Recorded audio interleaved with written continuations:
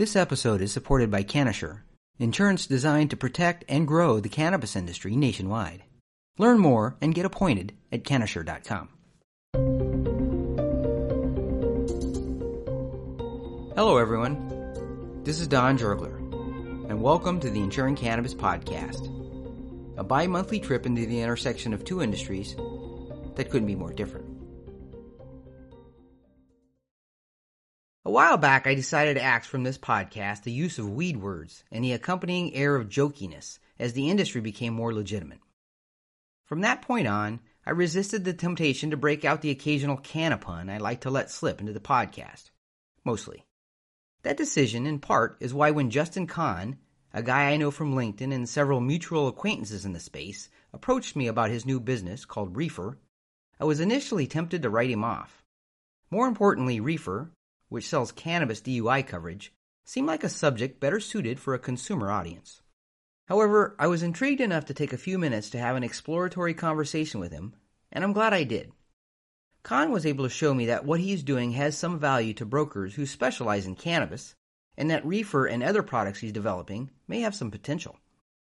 A serial entrepreneur, Khan, who works out of Salt Lake City, Utah, is co-founder and CEO of Reefer, and co-founder and CEO of Behavior Labs, among other things.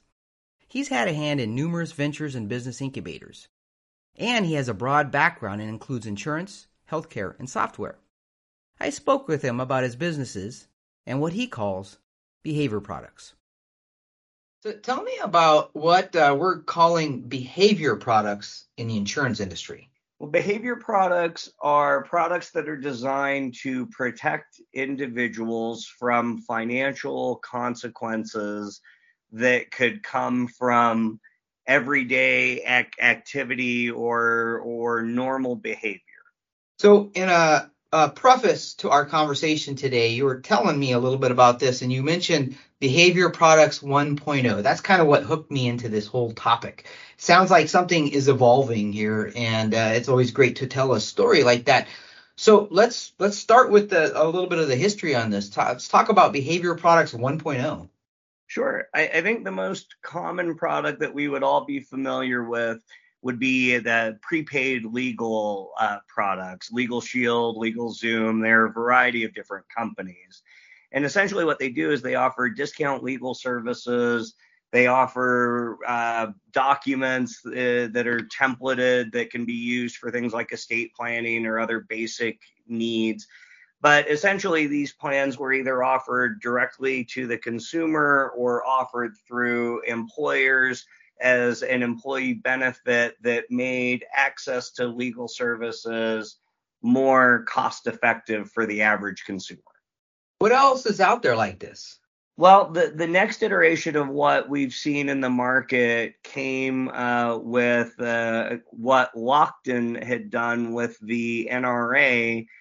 They created a product called Carry Guard that was a stand your ground active shooter home invasion product that if one of those scenarios happened and an individual who had this coverage had to use their firearm, that there would be a financial safety net that would help cover the legal and some of the other life disruption expenses that would come from having to defend oneself and navigate through the entire process.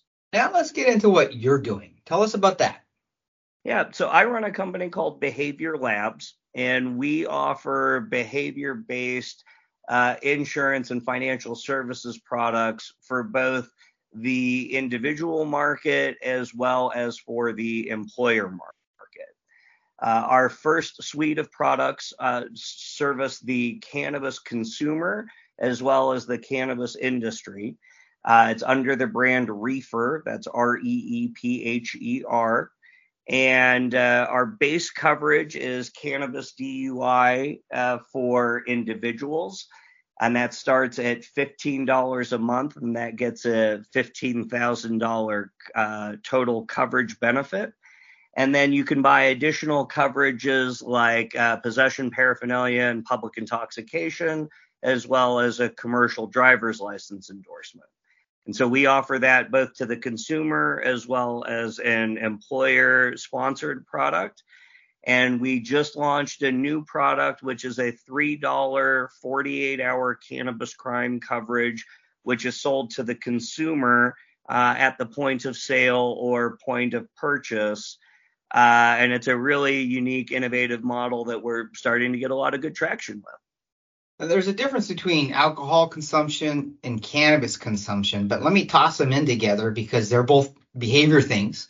Why isn't there something like this for alcohol, or am I mistaken? And there's a big market for alcohol behavior products. That's a great question. The reason why there are not products that specifically target alcohol consumption is because the science is pretty clear. We know that if you drink a beer or have a drink that has an ounce of alcohol in it, what that's going to do to your system and what a baseline definition of impairment is. And then when you add alcohol in, what that does to an individual, what that does to an individual's body chemistry. The reason why Behavior Labs chose cannabis as our first market is because cannabis is fat soluble. THC and cannabinoids will stay in your system long after you've consumed or any impairment has faded. And the way that the tests are done for cannabis impairment really don't make sense. There is no test for impairment other than a police officer's perception. And if a police officer suspects or accuses you of being under the influence of cannabis, the only way to test for it is to cite you, arrest you, tow your car, take you to jail, fingerprint and ID you, force you to submit to a fluid test, either blood or urine. And then if any amount of cannabinoids or a nominal amount of THC shows up in your system, depending on the state, that can be enough to charge you with a crime. Well, a lot of our audience, they might be interested in your product as far as a purchase, but I think a lot of our audience is interested in, who they're working with, what sort of insurance products they can sell. Are you working with brokers? We are.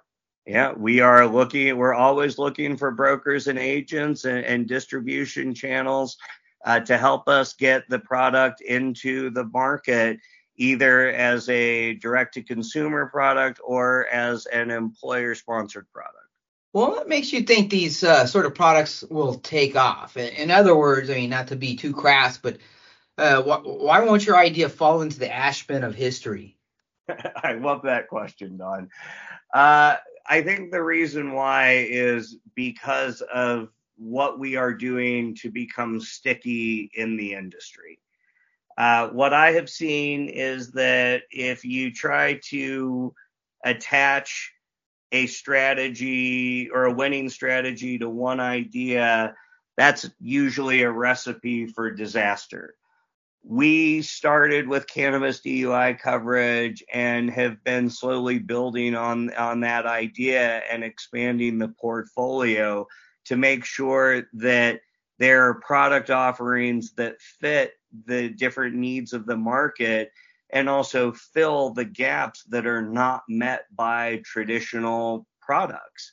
So for the listeners that are interested in distribution, the way that we like to think about this product is that it's a lead-in that becomes a tag-along product, because the customers and the partners that your listeners are interacting with all have different needs, whether it be de-risking or attracting top talent or making sure that their patrons are safe and have the coverage that they need, the coverage and the protection that they need.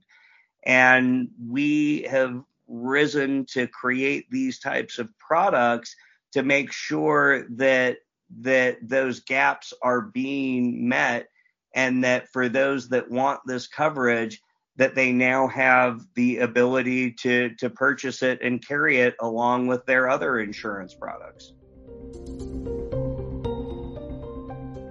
Well, there you have it.